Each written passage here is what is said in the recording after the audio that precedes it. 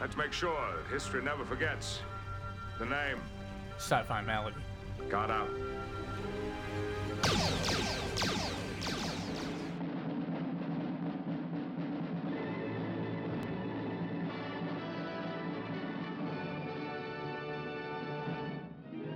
Tobor the Tall. Tobor, the final robot frontier. Tobor the Terrific. Tobor, he's great! Tobor the Gee Willikers. Tobor, the slow. Sci-Fi Melody, Symptom 205. Tobor, the great. Well, not that great. The taste of Tobor's frosted flakes brings out the robot in you.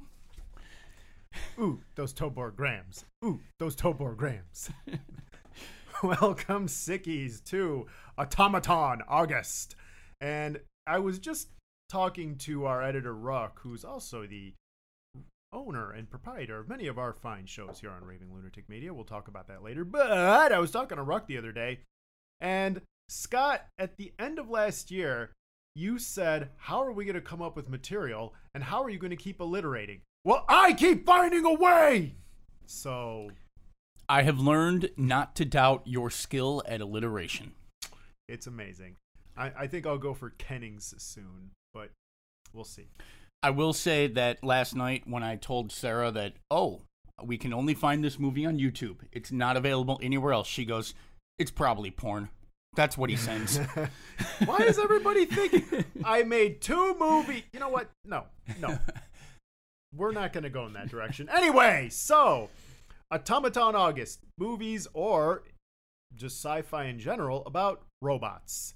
So I thought we would start off with something a little light and easy. Tobor the Great, a 1954 film by Republic Pictures.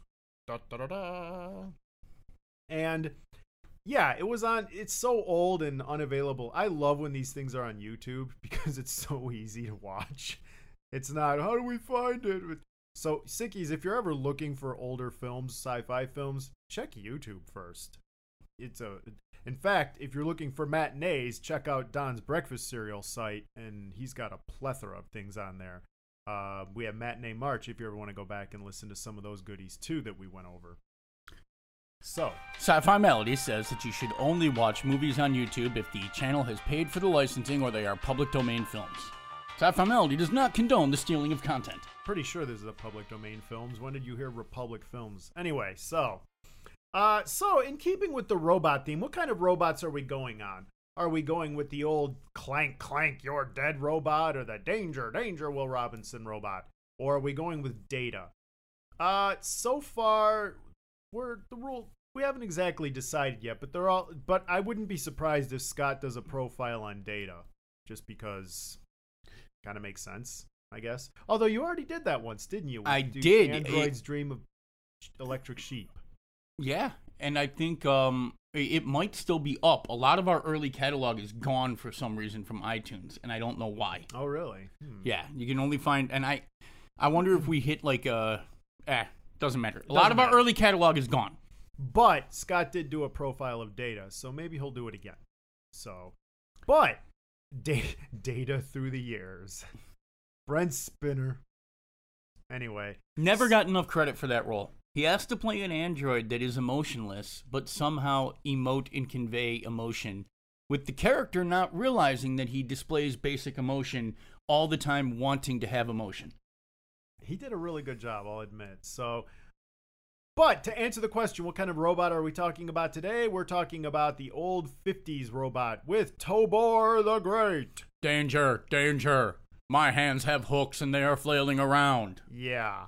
Which is kind of the precursor. In fact, let's jump into the fun facts, because this is kind of a precursor to that notion, because the Tobor prop, the design, this is the first time in Sci-Fi Melody, by the way, where we've found a fun fact that's contradicted by another fun fact. So here we go. We have Tobor's design was the brainchild of Robert Kinoshita. the television and film effects man and prop designer. He would go on to make Robbie the Robot for the film Forbidden Planet, the very famous one that would also appear in Twilight Zone, by the way, in Whipple's Brain Trust. But also he did B9 and the B9 environmental control robot for the 60s sci-fi Lost in Space. So, however, there is a contrary to popular belief fact that the robot was not designed by Robert Kinoshita, but rather according to both production sketches and movie robot authority Fred Barton, Tobor was designed by Gabriele Scognamillo and built by Mel Arnold, who also worked on Gort for The Day the Earth Stood Still. We're not going to be reviewing that film because it's not really about Gort, but we will be reviewing The Day the Earth Stood Still. The original one, not the new one with. Yeah. But, so which one is it? I'm not sure, but 2 fun facts. You choose, and if you find out, let us know in the comments. Fun fact number 3. The original Tobor prop and remote control device is still around, and they're in someone's private collection for the past 50 years. I would have thought it would have been Rob Zombie since he owns the robot from the Phantom Creeps and brings it out on stage. But, yeah, I guess someone beat him to it. Or maybe he just wasn't a fan of Tobor. I don't know. But let's see. Were you about to say something, Scott? You can definitely see the connection between the Lost in Space robot and Tobor. So I would definitely tend to believe that is the creation story. That it would link up that was the same creator, because it definitely, the Lost in Space robot appears good derivative of Tobor. No, I was also going to say, though, when you're searching this film out, what also came up on Amazon was Tobor the Eighth Man, and it looked like some animes and stuff, and I didn't know if those had any connection to this, but... Well, might have. I don't see it. I haven't come across that, but it's possible. I mean... In fact, there was supposed to be a show about it called Here Comes Tobor between 56 and 57, I believe. But the problem was that they filmed the pilot but never aired it, so it kind of went nowhere. I guess the film wasn't as popular. In fact, do you have numbers, Scott, on how much this cost and made? What were the earnings? It is not displayed on the source of all knowledge, Wikipedia. All right, I guess it doesn't matter then. And the last point, it's not really a fun fact, but it's a fact I'll throw out there, is that in 2010, Art Gilmore died, and therefore all the cast members are now dead. Gee willikers. So, there's not a lot of fun facts, because one of the things you notice is that one of these lesser-known older films don't get a lot of them, because, who knows, King Kong you can dig up a ton, but this film really didn't get... Whoever designed the robot, clearly their subsequent creations got more attention, like in Lost in Space or Day the Earth Stood Still, Gort, or whatever else they did. So, or Forbidden Planet, that kind of thing. So, let's move on to the quick... So I will say this is definitely not a spin-off looking at the anime art. It's a human being in a costume, and I don't know what this is, but it looks horrible. I mean, maybe it could have been a source of inspiration, but the only thing they took was the name. Because Tobor is just robot spelled backwards, as the creator, Dr. Nordstrom, admits. So, which, bringing up Dr. Nordstrom, let's get into the plot, the 1 minute, not 1 minute plot summary. Rage Masters 1 minute plot summary. Ready, set, go. In the future. Literally, that's how the film starts. The future. The future, not too far from our own. I mean, literally, it starts that way. You know what? Before I go on, I kind of like the fact when old movies would do that, would give you the summary at the beginning, you know? So no one could claim there's no world building. They just told you. I mean, I know there's the whole concept of show don't tell. To be fair, you're taking a real big shortcut to world building when you say, in the not too distant future. Sure. I don't need to build a world. You know what it is? It's our world sometime ahead. Right, but I'm just saying, the And not fact too that- distant. So all the cultural norms that are here now are still here. Well, but in some ways I appreciate that. In some ways I don't. But there's something charming and helpful about it, where it just takes that edge away. No one can say, "What's this happening? Why do they look like us?" Ah! They did it in 1 minute at the beginning. I like it better when franchises just say in the future. Yeah. Or movies, so that you can't get to the point like you do with like Demolition Man, and you're like, hey, this is supposed to have happened by now. Or the biggest Right. letdown, Back to Or- the Future 2. Biggest letdown in the world. Yeah, or like Star Trek had a problem with that because they said the Third World War happened in the 1990s, and from 1996 to 1999, Khan ruled quarter of the planet, and it's like, well, you sent Archer back to 2000s America, and there was no evidence of a genocidal race war going on. Or Lost in Space, where I think it was 1999 we went into space. It's like, oh. Yeah. Yeah. Sometimes it's better to keep that vague so your film ages better. Or just do partly Star Trek and just go so far in the future that by the time someone can criticize you, you're full and gone.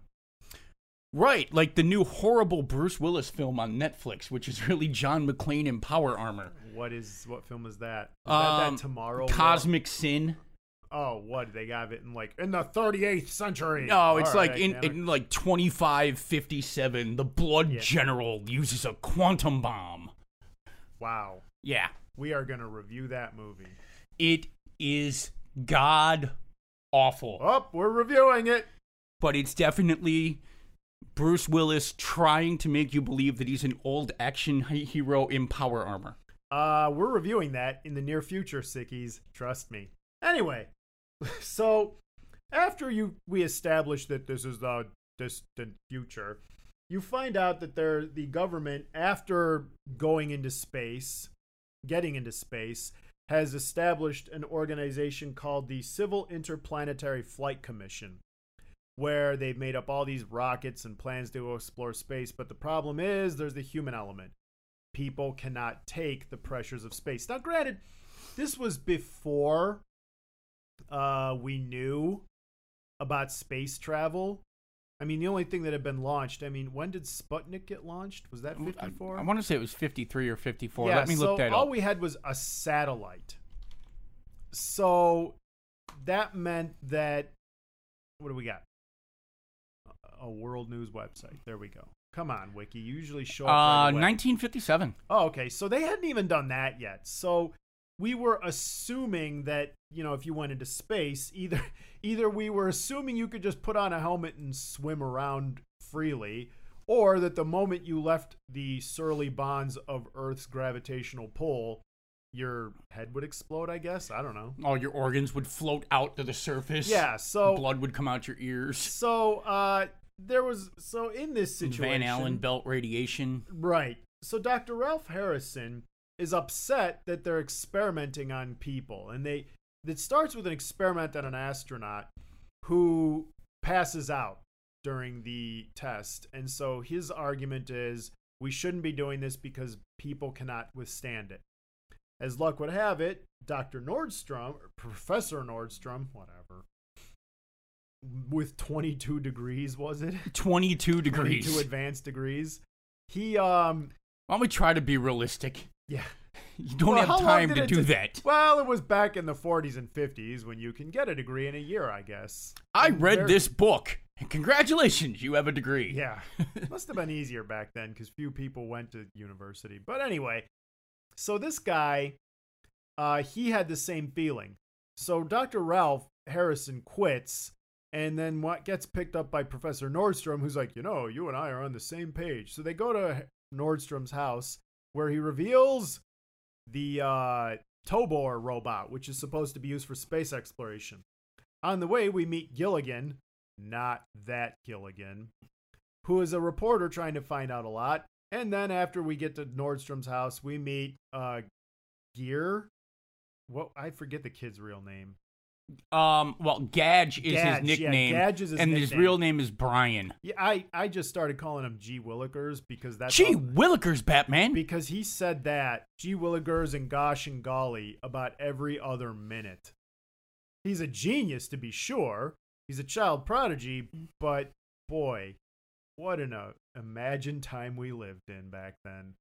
So, and then the daughter of Professor Nordstrom, who just looks attractive and hangs out.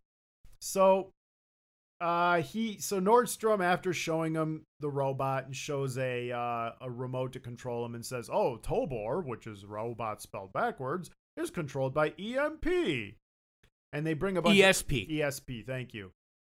So, yeah, geez, that would have the opposite effect.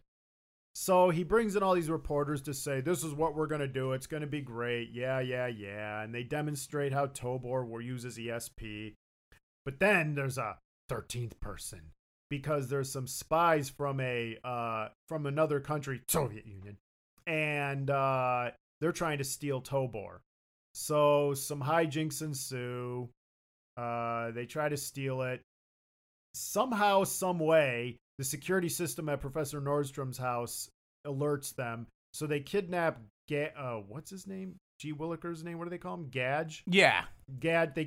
So instead, knowing that they can't beat his security apparatus. Well, wait. They're the worst criminals ever, by the way, because they're that's running gonna be a away rip. from. That's going to be Okay. a rip. Hang on. Okay. We're not doing that now because that's the obvious rip. That was my first rip, and you're going to rip into it too because when you see it, you're like, what? So what happens is Gadge and Professor Nordstrom get an invitation. The crooks, the foreign spies who are working out of a gas station nearby, realize, well, we can't get in, so let's lure them out. So they send an invitation to go to some planetarium nearby that would help. They were giving them an honor or something like that. And they show up, Nordstrom and Gadge, and they get kidnapped.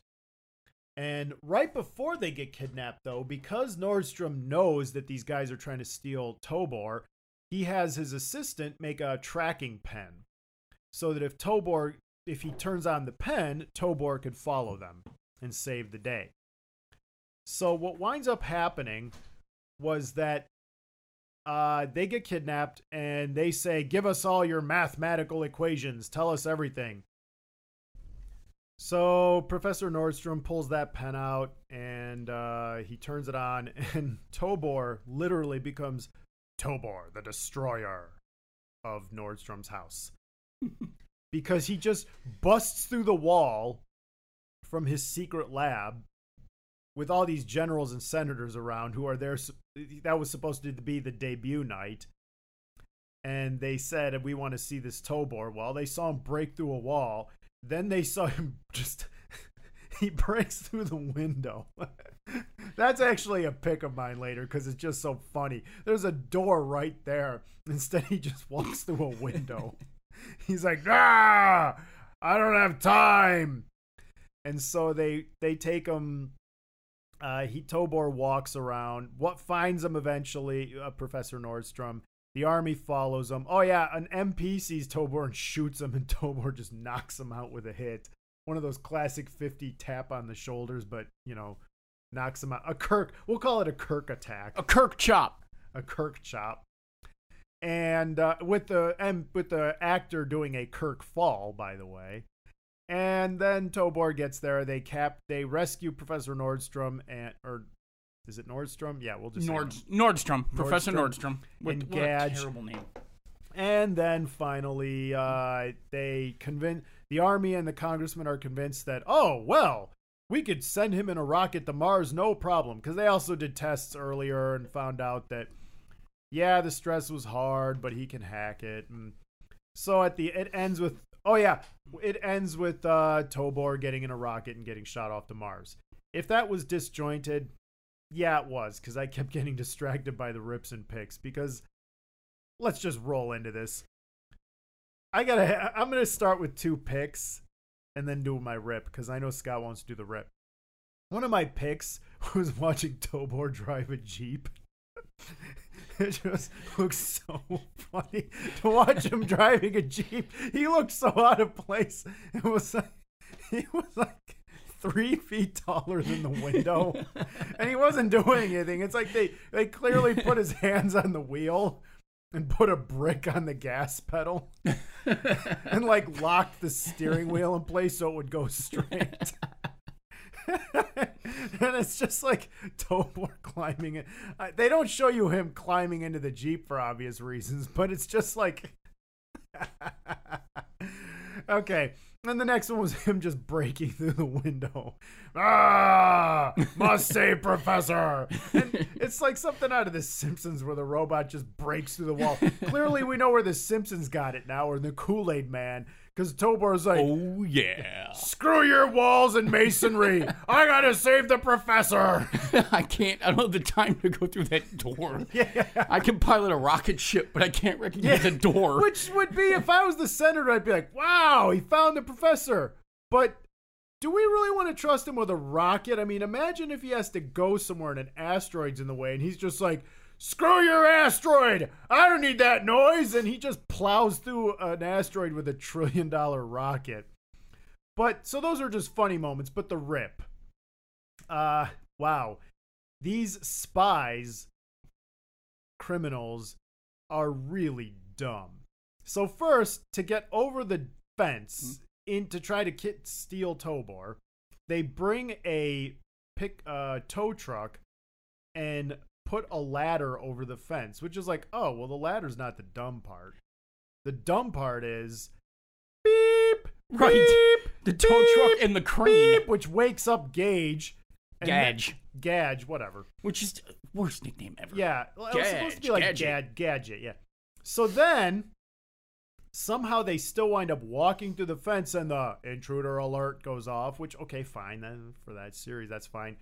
But then to scare them off, they play World War II sound effects from the film Sands of Iwo Jima. And it scares these guys off. So, I mean, think about it. You're hearing machine gun fire, which, okay, could startle them. But then you're hearing artillery and airplanes fly overhead. None of them think to look up like, oh crap, there's a dive bomber. Wait, no, there's not. Where's that coming from? They just hear the noise and they're immediately like, Jesus, the feds! And they just book it. It's like, wait, are you dummies gonna bother looking around? If I walked out to my car today and I heard all that noise, I wouldn't be thinking, oh my God, there's a war. I'd be thinking, geez, someone needs to turn their sound system down. Someone's really enjoying that war movie. Yeah, the professor probably doesn't have a private army equipped with an air force on his property. I'll stay ripping in this scene. Gadge wakes up. Why does your 11-year-old son have a .22 rifle in his bedroom? Back in that's Come on, Dad, I brought the .22. feasible. Now, we got some great parenting. Gadge, come back. No, come on, kid, let's go chase down the spies. You take the gun. The guy's just gonna run unarmed and let the kid carry the .22. I believe that. And then bullets fire, he pulls him down, and he doesn't send him back at that point. They're firing back, and they let the kid keep running with them.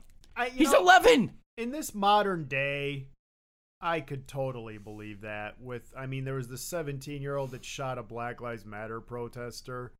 Yeah, giving a child a .22 and letting him chase after criminals, all you have to do is have him scream, stand your ground. Look, and I'm going to be honest. I feel threatened, and I believe that part. If my 10-year-old nephew is in the house and I think someone is breaking in and I'm going to chase them away off my property, I'm not letting him come with me. Yeah, that's you. I don't think any sane person should arm their 11-year-old son or grandson and have them come chase the robbers off. Well, I would agree with you, but I'm just saying, of all the ridiculous things in that scene, that's the one I give the least. And then, to. but okay, hold on. We could take the 11-year-old boy with us to chase the robbers off, but my 30-something-year-old daughter has to stay back and guard the house where it's safe, because lady folk can't be involved in running off the bad guys. Yeah, and we can't arm her or anything like Right. that. She's just going to stand here in her evening dress, and if they come along, she's going to slap them and be like, get out of my house. Or no, she wouldn't do that. She'd be like, oh, Tobor, help me. Yeah, and then I do have a pick, though. This line is such charged with innuendo, and they got it through the censors. I have to park my car. Would you like to help me with the garage? I would love to. Oh, I know. No one is that happy to help a woman park her car Right. while opening up the garage. Yeah, no, you gotta wonder where the censors. You have to figure that like Prude Church Lady was the censor that day, who really doesn't get innuendo. Right. And that was so much I love that line though. That's just 1950s. Yeah, For I need some attention down there. yeah. I'm thinking that they just got a Prudo. Oh, this lady doesn't get innuendo. Let's add one in, and then laugh it off when. Because you also have to figure someone heard that and blushed in the audience, like, how did that get in? Right. But one of the rips, I would say, is the fact that so they made Tobor, and he has ESP. So ESP is now science. We're going backwards now. I mean, I remember at the turn of the 20th century when the belief in fairies and alchemy was scientific, okay, but I thought by the 50s we moved on from that. Well, to be fair, they can now turn lead into gold, but it takes it costs something like $2.5 million to use the particle accelerator to create something like 6 cents worth of gold. So they have figured out alchemy, how to take that atom away and turn it into gold. Oh, okay. But it's not profitable. And it's not alchemy.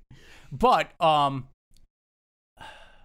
yeah, it all depends. Is the professor's laboratory near a ley line? Because then you would have ley line factors. Oh well, gee, that's true. I didn't consider geomancy. Excuse me. Sorry, man.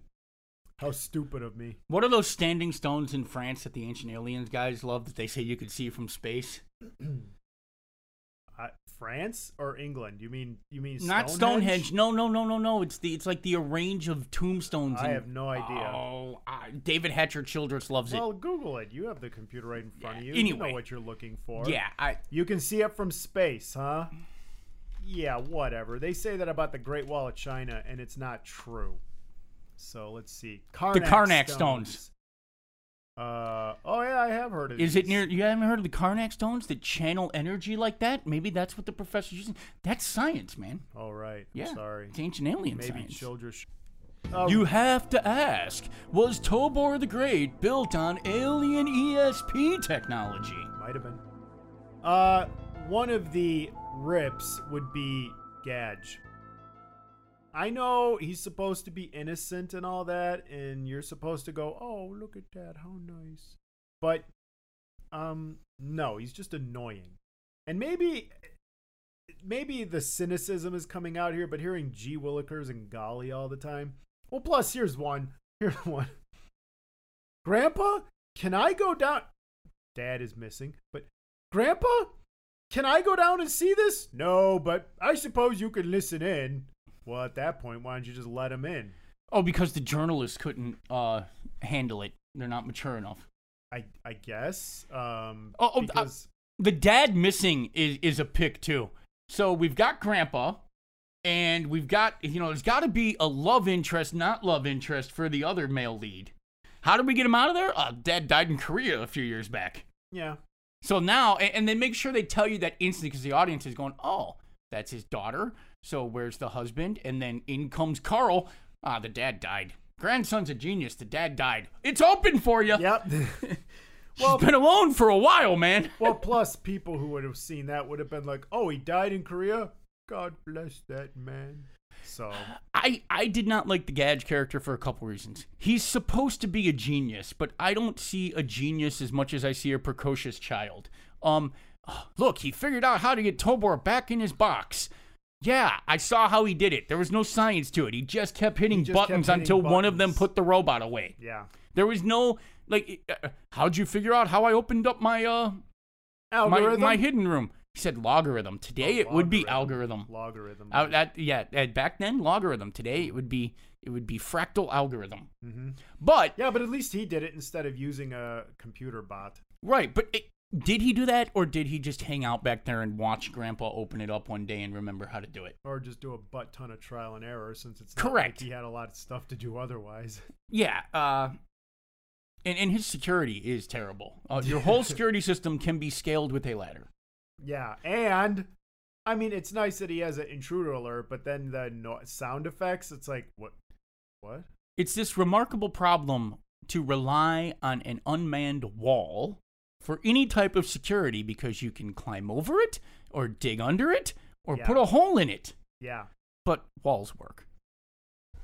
Yeah, when they're manned all the time in every spot, sure. Until they don't. But I don't think we're talking about the movie anymore. yeah, we're going to go back to the movie. Yeah, Gage was just kind of annoying, and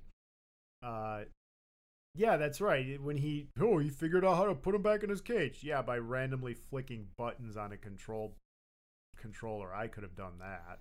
So, but just also this is a pick. It should be a rip, but it's a pick. Whenever the Tobor would attack someone, because it was just funny watching him like hit the person and the person have to do a Kirk drop, like Mr. Gilligan. I'm never gonna get over that name. Oh man, you know Mr. this made Gilligan me realize with the axe attacking him, and he just, first of all, why are there fire axes in there? I don't know. Right, But, convenient prop placement. yeah, but the way he just turns around, hits him, and Gilligan, the way he falls down, it's like, did you slip on a banana peel or did you fall? Or did you like get knocked over? I'm not sure which. This movie made me realize that at one point Gilligan might have been a common name, and it made me realize that I have never met a Gilligan in my life, Nope. and that TV show Ruined killed that it. name. Yeah, Bob Denver, you killed the name Gilligan. For a whole generation, no one will be named Gilligan. Can you imagine that? What you're going to name your son? Oh, Gilligan. And then they turn on a TV show. Or maybe Michael would be better. Or even worse, you bring your kid home from the hospital for the first time and you've named your son Gilligan, and like 3 weeks later that show comes out. Oh God, what have I done? Honey, I think we need to legally change our kid's name. Well, you just call him Gil. Yeah, there you go. Your name is now Gil. As in Gilbert? Yeah, that's right. Gilbert. Yeah, Gilligan. Because every time he said in fact, that was almost the episode intro. I was going to do that. Now sit right back and you'll hear the tale of a fateful bot who got shot into space in a rocket and without a sock. I don't know. Without a sock. But, you know, a little boy, he walked around and flipped a bunch of switches. And the woman in this movie did absolutely nothing. Oh, man. That is, 1950s portrayal of women. Yep. You're either a victim or you're just there for the look. I mean, she wasn't even a love interest. I mean, Well, except she for some was, innuendo, but- she doesn't even get a love story romance line with him. Yeah, but She's literally just window dressing. there's a good reason for there's no love interest, aside from the fact they didn't want to feature her at all, I guess, was that you have a runtime of an hour and 18 minutes. You really don't have time to develop a love interest here. 1950s Well- portrayal of women. What are you here for? Cook my dinner, clean my house, wash my clothes. Yep. Get back in the kitchen. And put on that attractive dress, please. This is definitely by far the weirdest thing that you guys have ever told me to do, but alright, I do feel pretty in the dress. So, a pick, and this is not going to be nice, PC, but I like 50s movie posters. It shows Tobor carrying this damsel in distress, and of course at no point in the film does this happen. It was put there purely for sex appeal, to attract the male audience. Plain and simple. Because of course she's got her legs out and is revealing, and she's carrying her, and what you're thinking when you see the poster is, oh man, he's going to kidnap that hot woman, and oh, they're going to have to go save her and all that. And then none of those things happen. So, okay. But I do like 50s movie posters, so I give that one a yay. I'll give it a pick for the props. The prop design for the 1950s was excellent. And as far as old run amok or good robots go, it's well designed. I actually did, as I was watching this, though, I thought it's not just an action adventure rescue movie. It is, but it isn't. But it's got all the potential to have a real discussion of science fiction things, too. Yes, I was going to say, is there a deep meaning here aside from the obvious espionage concerns of the era, which are blatant for all eyes to see? But, and I'm going to fall back here before we get to Scott's deep meaning. The notion of, I mentioned this back in Godzilla, but I think it bears repeating. People have often said, well, I don't like politics in my movies. Well, you act as though this is new. It's not. But you can be, ideally, you want to try to insert it subtextually, or do like something that Gene Roddenberry did where you put it on another planet so you can see a reflection. But you don't always have to do that. That's not necessary. I think the difference is, if you're going to be bonk you over the head like here, it has to be, I make 3 criteria. 1, who's the speaker? This is not an actual pure, it has to be this way, but it has to be coming from someone of genuine concern. Like the Japanese scientist in Godzilla, when he was warning about using science to make super weapons. That's someone who experienced this problem. So there's some genuine concern there. Or, in this case, a society in which espionage from the Soviet Union was a real concern, especially as we're entering the atomic age with atomic weapons.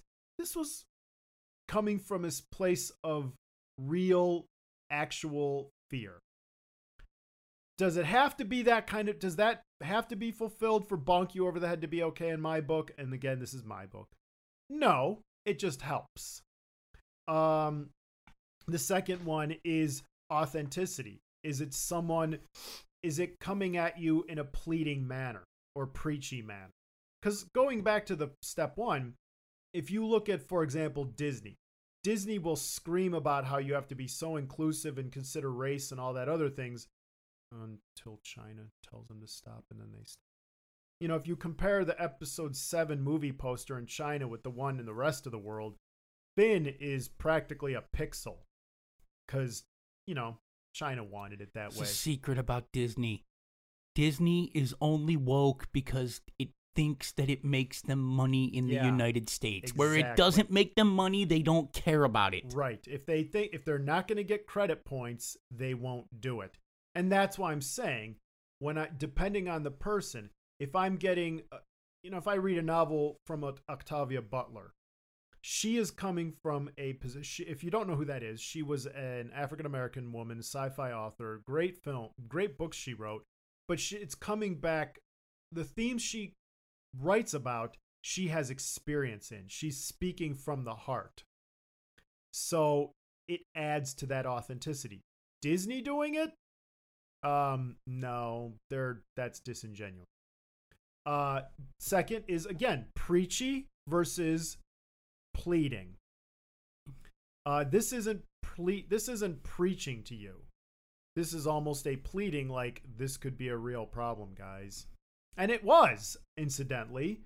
I mean, McCarthyism aside, there were Soviet spies in the U.S. There were U.S. spies in the Soviet Union. But, I mean, that was a real thing. Spy games were a real thing back then. And everybody knew it. Everybody knew it. In fact, Scott, real quick, Google the, what was the name of that couple that stole the atomic bomb secrets from the U.S. for Soviet Union? What were their names? Don't know. Just write 50s atomic bomb secrets stolen. You're getting a behind-the-scenes look at Sci-Fi Melody. Because what you're seeing right now is... the Rosenbergs? Rosenbergs, thank you. And that happened when? When did they do that? 1949. Okay, see? So that was clearly a concern. Everybody knew about that in some degree or another. Then you also have... So that's point 2. And point 3, are you trying to make the situation better, or are you trying to shame people? And that goes along with, if you're preaching, you're trying to shame. And this movie doesn't do that with the concerns about espionage. This isn't like telling people to go be McCarthy. It's telling people, it's using a real fear. Again, do you need to do part 3? No, but that's kind of my 3-pronged test. And that's just for me, myself, and I. You sickies might have a different standard. You might say, hey, no, I enjoy when I'm being preached to, or I enjoy that. And that's fine. We've bantered this about a lot, and I'm going to say this. I don't think that our entertainment is any more politicized today than it was 50 years ago. Not at all. Not at all. And I don't think that it's done any more or less ham-fistedly today than it was back in the 50s. No, I don't. There was a lot of bonk over the head and sledgehammer to the face type of ham-fisted moralizing in our entertainment. Absolutely. Here's the difference. To me, your reaction to the message in a show, and if it's too preachy, if it's too direct, is directly related to your willingness to hear the message. And the thing is that, yes, this country was divided in the 60s. Yes, it was divided in the 70s, the 80s, and 90s. But we have reached a point of polarization where there are no more shades of gray. It's not that we're divided. It's that we're polarized. Yeah. And very few times in a country's history does it get as polarized as it is today, where there's not only no room for nuance, there's no room for any deviation. You are all in on one side, or you are all in on the other side. And you're forced to the wings of everything because there is no middle ground to move to and there is no consensus to speak. So if you're seeing a message that is it's pro-life, pro-choice is the best example, because there's never really any room for middle ground in that debate. Well, you're going to come down on one side or the other in most cases, and you can't find a middle way to it. And we've turned that into everything in this country. There is a right thought and a wrong thought. And if you're not with our thought, you're in the wrong thought. You're our enemy, and you must be prevented from getting control and ruining our culture. And that's where the preachy part comes in. That's why the preachy part is bad, because it's not just, it's that polarizing issue. If you go back to Godzilla, at no point in their warning about the weapons are they looking at the United States going, this is all your fault, you evil, evil people. It's more like, can you believe we got here? We're Do we still really want to right. keep doing this? We're still trying. We still believe, okay, in Godzilla, we still believe that the people who developed atomic power were developing it. They weren't evil and just bent on, they weren't horrible human beings that needed to be stopped or suppressed at all causes. Yeah. Today, we've lost that ability. We're not rationalizing with people. We're preventing the destruction of everything by stopping them, and they must be eliminated. There's not, and that's what comes across. And when people believe this, anytime they pick up a whiff of something not giving them their preferred line of thought on the subject, 100% of the they way. shut it down. They shut it down. Star Trek would not be the success that it is today. It just wouldn't. No. And that's amazing considering it was in the height of the Cold War. And it's a very political show. And Gene, fully he had a crazy change in opinion between the 60s and the 80s, but he had some socialist leanings in the middle of the Cold War. But this film, it's all there. There's a discussion immediately about the potential of militarization of this technology. And as Dr. Nordstrom says, Professor Nordstrom, we're using it for creative purposes. Imagine what could happen if someone was going to be able to teach a sentient robot destructive purposes. Right. And you can see there's a battle for the usefulness of it and which is the proper use of this technology, and the ever-present fear in science that even if a technology's creators are designing it with good purposes and noble purposes at heart, there are people who can only think of how to weaponize that technology immediately. It doesn't matter what the technology is. It will be weaponized. And that's the case since this dawn of mankind. Correct. That you make an item that, wow, this would really help people. Someone's going to find a way to twist it and pervert it. Yep. It's definitely there. Now, the thing that I wish they would have dug deeper to, and they kind of brush aside, because I always love this conversation, they called Tobor a sentient robot. Now, is he a sapient robot is a different question. But they're trying to make you think that Tobor feels love, feels remorse, is capable of recognizing and interpreting emotions and reacting to them. But they don't ever actually show you that. And part of that is that this is a robot that can't talk. But it's also a robot that by its fixed features can't really emote. And even when they're trying to show you that Tobor is emoting, they have to do that by him like kind of hugging and Brian to say he's sorry for knocking him over. Or they show him getting angry by rapid jerky movements. But the thing is, there's nothing in this film that makes me believe that Tobor has sentience or sapience or self-awareness. You know, it seems to me that he is just following controls and rudimentary programming. Usually when this is done, I come down on the side of that the robot is truly sapient in the way that a human being is, because it's demonstrated. The robot is demonstrated to truly have, or the artificial intelligence is demonstrated to truly have the emotions that a human being does. Not only is the robot demonstrated in most films that discuss this to have the feelings that a human being does, but human beings are capable of having those real emotions for it.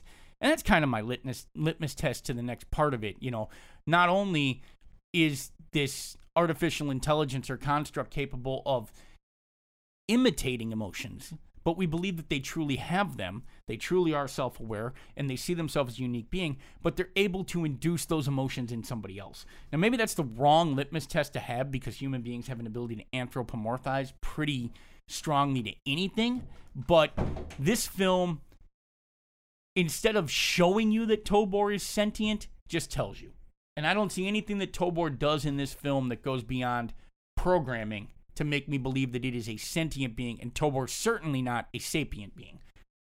Well, I wonder if that's partly due to the limitations of special effects. Yeah. They couldn't really like today, you could try to show, well, first of all, the robot wouldn't look like that today. But second, I think today you would have a robot that looked perhaps more human, or at least it could speak. Could speak. It would have and the speaking would be more human. Like a robot in those days was, yes, Tobor understands, you know. And so, given the understanding of the day and the limitations, because today we would have the robot emote. Yes, and that's what I'm saying. The robot can't emote. It's a fixed-featured robot. Right. They do like they have him like caressing and hugging Brian after he hurts him. But it looks weird. It does, and it doesn't convey.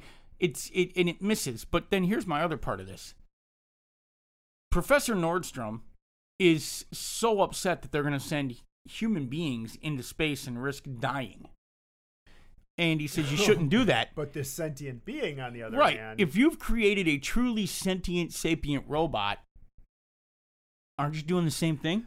You're saying that its life, on one hand, you're saying it's a sentient, sapient being capable of emoting and experiencing emotion and recognizing it, but its life is worth less than biological life because it's synthetic, artificial life. An interesting twist to this would have been that at the end, Dr. Nordstrom realizes that it's just as wrong to send Tobor into space as it would have been anyone else. And maybe more wrong because Tobor can't volunteer. I think the difference here would be that it's more about possibility of mortality. Whereas Tobor can survive the trip, mankind couldn't. It's the case of, so if we were going to play a game of football, American football, I wouldn't send you, Scott, into the NFL. You'll get killed. Whereas, and I think that's the difference, whereas sending someone who is an NFL player, that's fair because they're of that caliber. I think that's the idea, that we're sending someone who can hack it versus someone who can't. So even though Tobor's sentient, he's designed to withstand the rigors of space. Therefore, it's okay. Whereas mankind, who is not capable of doing this, you're sending them into a suicide mission. You're killing someone. You are absolutely killing someone. You're being careless. You're treating man like, well, they call him a guinea pig. So I think that's the difference here. Yeah, I guess Tobor is supposed to stand in as the guinea pig, but he's a mechanical guinea pig. But that's a good alternative view of it. I think there could have been a deeper discussion there that this movie, it missed on it. But, and sure. I'm not going to say because it's from the 1950s, it's okay that it missed on it. Because stuff from the 1950s, Godzilla did the same thing and examined these things. Stood still, right. Which we'll get to.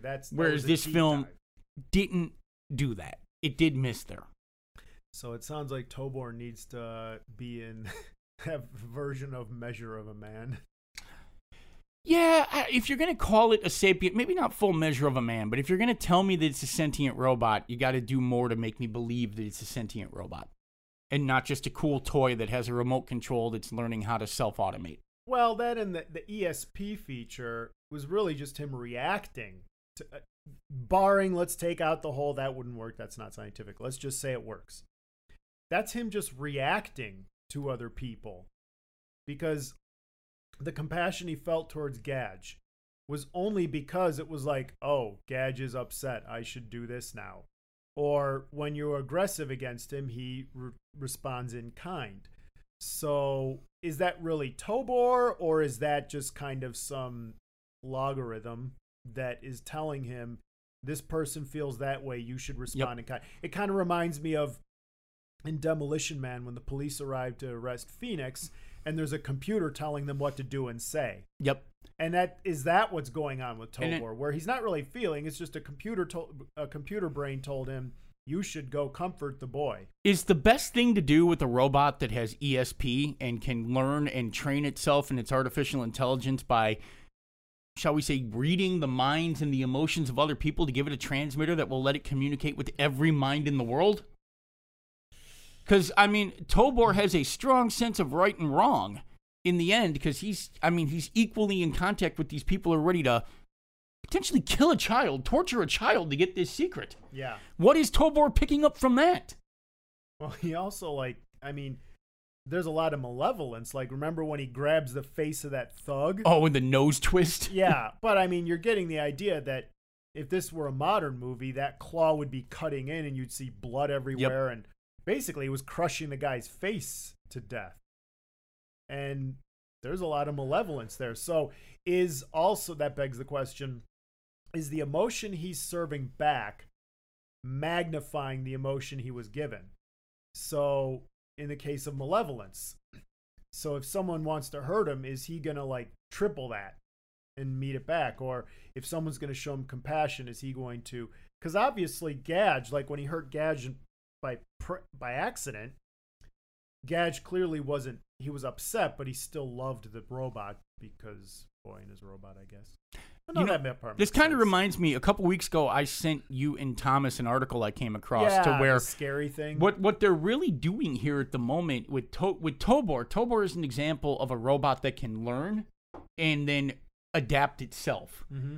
As of yet, we don't have computers that can create their own code. Not far away. They are in development right now with computer software, and this might be the next thing in computing. And the reason that they have behind it is they want people who aren't programmers to be able to program, where you give the program a set of non-specific coded things. You say, I want to create a baseball game. And I say, okay, set up the parameters of a baseball diamond. And I describe it to the computer. And the computer knows how to take that request and write its own code. And then I say, okay, put players in here and attributes. And, the ball is going to, and without actually coding that in specific language, it can pick up in generic language what I'm telling it and then write its code. And then it can also that follows to a self-correcting code. And computers, they're working on software that can add to and change its own code. Now, if that's not Skynet, I don't know what is. Well, not only that, but let's just say it doesn't turn Skynet. You do realize, creators, and actually they do realize it, that's why they're making it, you're trying to put programmers out of work.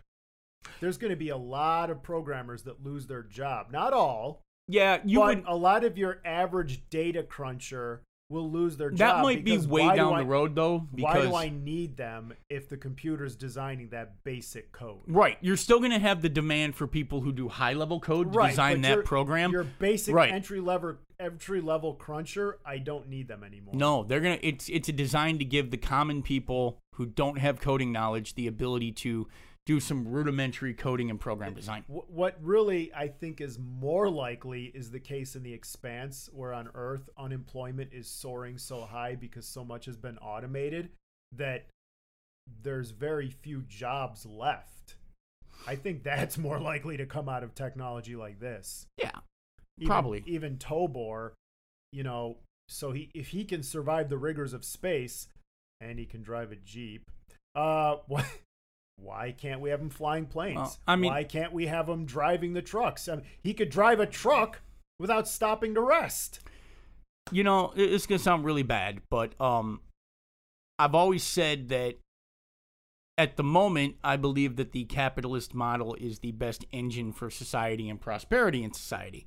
But the ultimate eventual theory of Marxism is that at some point, capitalism will evolve into communism. Would it be such a bad thing if you could automate all the work and production that is necessary in an economy to create goods, services, luxury goods, foodstuffs, energy, and people didn't have to go to work to do that, to produce that? And you could automate all of a society. Sounds like Star Trek now. Divide those resources and then put people into positions where they can pursue research, development, arts, literature, Sounds like science. Star Trek, actually.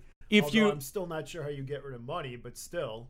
Well, I mean, exactly. But you might have some, there's some that's non-currency based economics. But if you really could get to the point where you could produce everything a society needs without human labor and capital, then you would rethink the economic system. And at some point, as you reduce the need for human labor and human capital, you probably do have to go to some sort of they call it basic income in sci-fi a lot. Yeah. You know, you probably do move to something like that. Well, I mean, not to go too far off the path.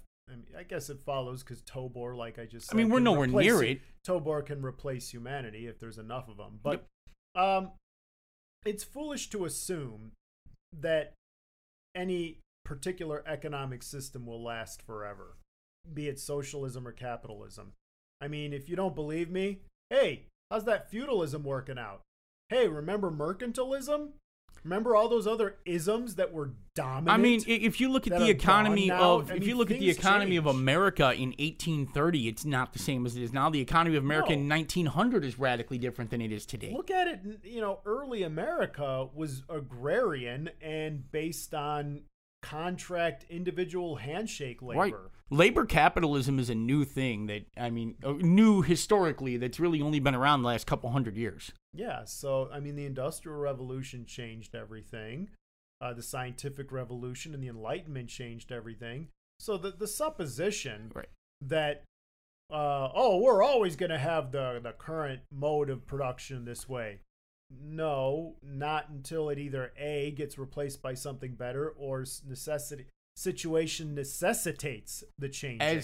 As technology grows, it creates a different organizing principle for society, and that will in turn eventually change what the most effective economic distribution system is. Again, at some point, but we're not there yet. I'm way down a rabbit hole, but we're not at that tipping point yet. It's just something interesting that came up here when you talked about the fact of Tobor replacing humanity in the automation. Then we brought down that rabbit hole about coding. Yeah, but I mean, with Tobor, that's years in the future. Yeah, we haven't been talking about the movie for 15 minutes. Do we want to rate it and get out of here? Yeah, we should do that. I think we've got all our rips and picks out, so let's rate it. How many clawed hands? I don't know. I didn't really think about this. This is the one time I didn't think about this. I'm going to say... How many G. Willikers? I'm going to give it 6 G. Willikers.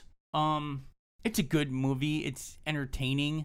With 5 in my scales, thoroughly average. So it's a slightly above average movie, especially for its time. It's a surface movie. It's an adventure movie. And Tobor is almost a MacGuffin. Yeah. And it misses a chance, even for its time, to really discuss issues on a deeper level that would have made, a better science fiction film. And it misses the ability to make me care about these characters at all. And that's another thing. I don't care about the characters. I don't care about any of them. Mm-hmm. And that's a failing too. So it's interesting. It's fun. It's not bad, but it's not exactly really good either. Yeah, I would give it about a 5 or 6. The characters are one-dimensional. They're designed to serve the purpose they're put in. The robot's fun. He's probably one of the highlights because, especially if you wax nostalgic about old-time special effects. And there is that concern about the spying going on and where's science going to take us and how do certain individuals try to use it for advantage against others. And that's there, and that's good. It's minimal given the runtime and what studios and theaters made creators do at the moment, but it still leads to a very one-dimensional cast, very one-dimensional, just very quick, this is where we're going. It does make for an easy watch. You don't get bored so much unless you hate older films. But it also makes it incredibly average. It just doesn't do anything that makes me say, oh gosh, I want to watch this all the time. Maybe I'll watch it one more time in my life, but that's about it. So it's a very average robot movie. Yep. That's about the right way to sum it up. Best we can say it.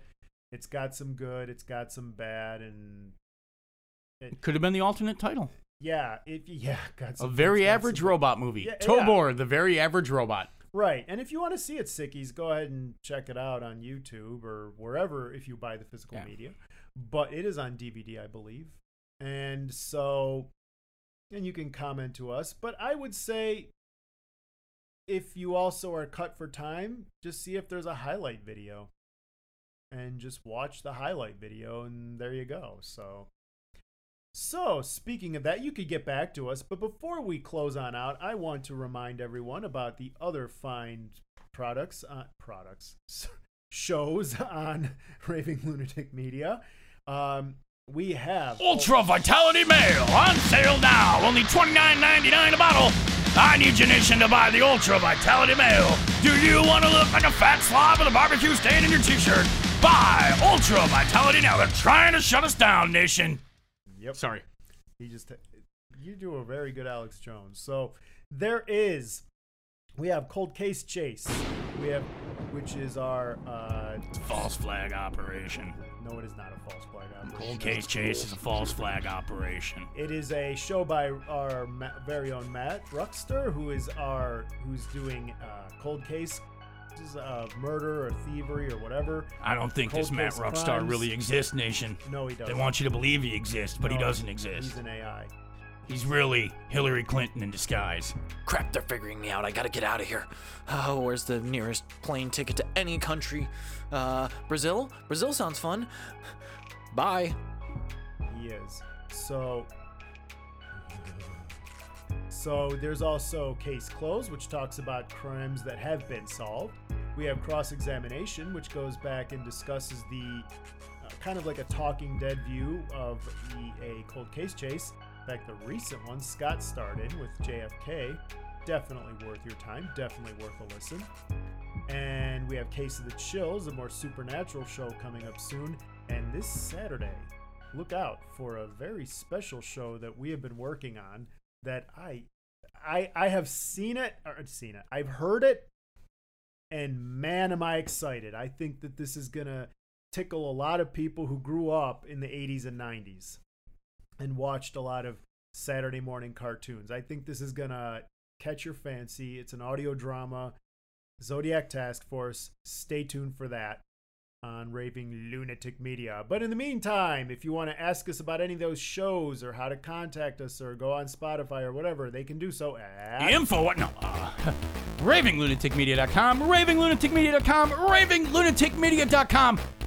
Don't trust them, nation. Zodiac Task Force is a front for the psionic vampires to brainwash your children. They're putting the messages in the Zodiac Task Force to brainwash your children. Don't do it. Buy my Ultra Vitality Male. Ultra Vitality Male. You'll be fat and won't be able to run a quarter mile. Ultra Vitality Male. What's left for them to do, sickies? Now, before I actually do head off on this trip to Brazil now, apparently I'm doing that, go ahead, check out Zodiac Task Force. Make sure you do it this Saturday at 10 o'clock a.m. That's right, we're doing Saturday morning cartoons again. Who remembers those? Not me, apparently. Go check it out. Go have fun. I love you all. Stay sick.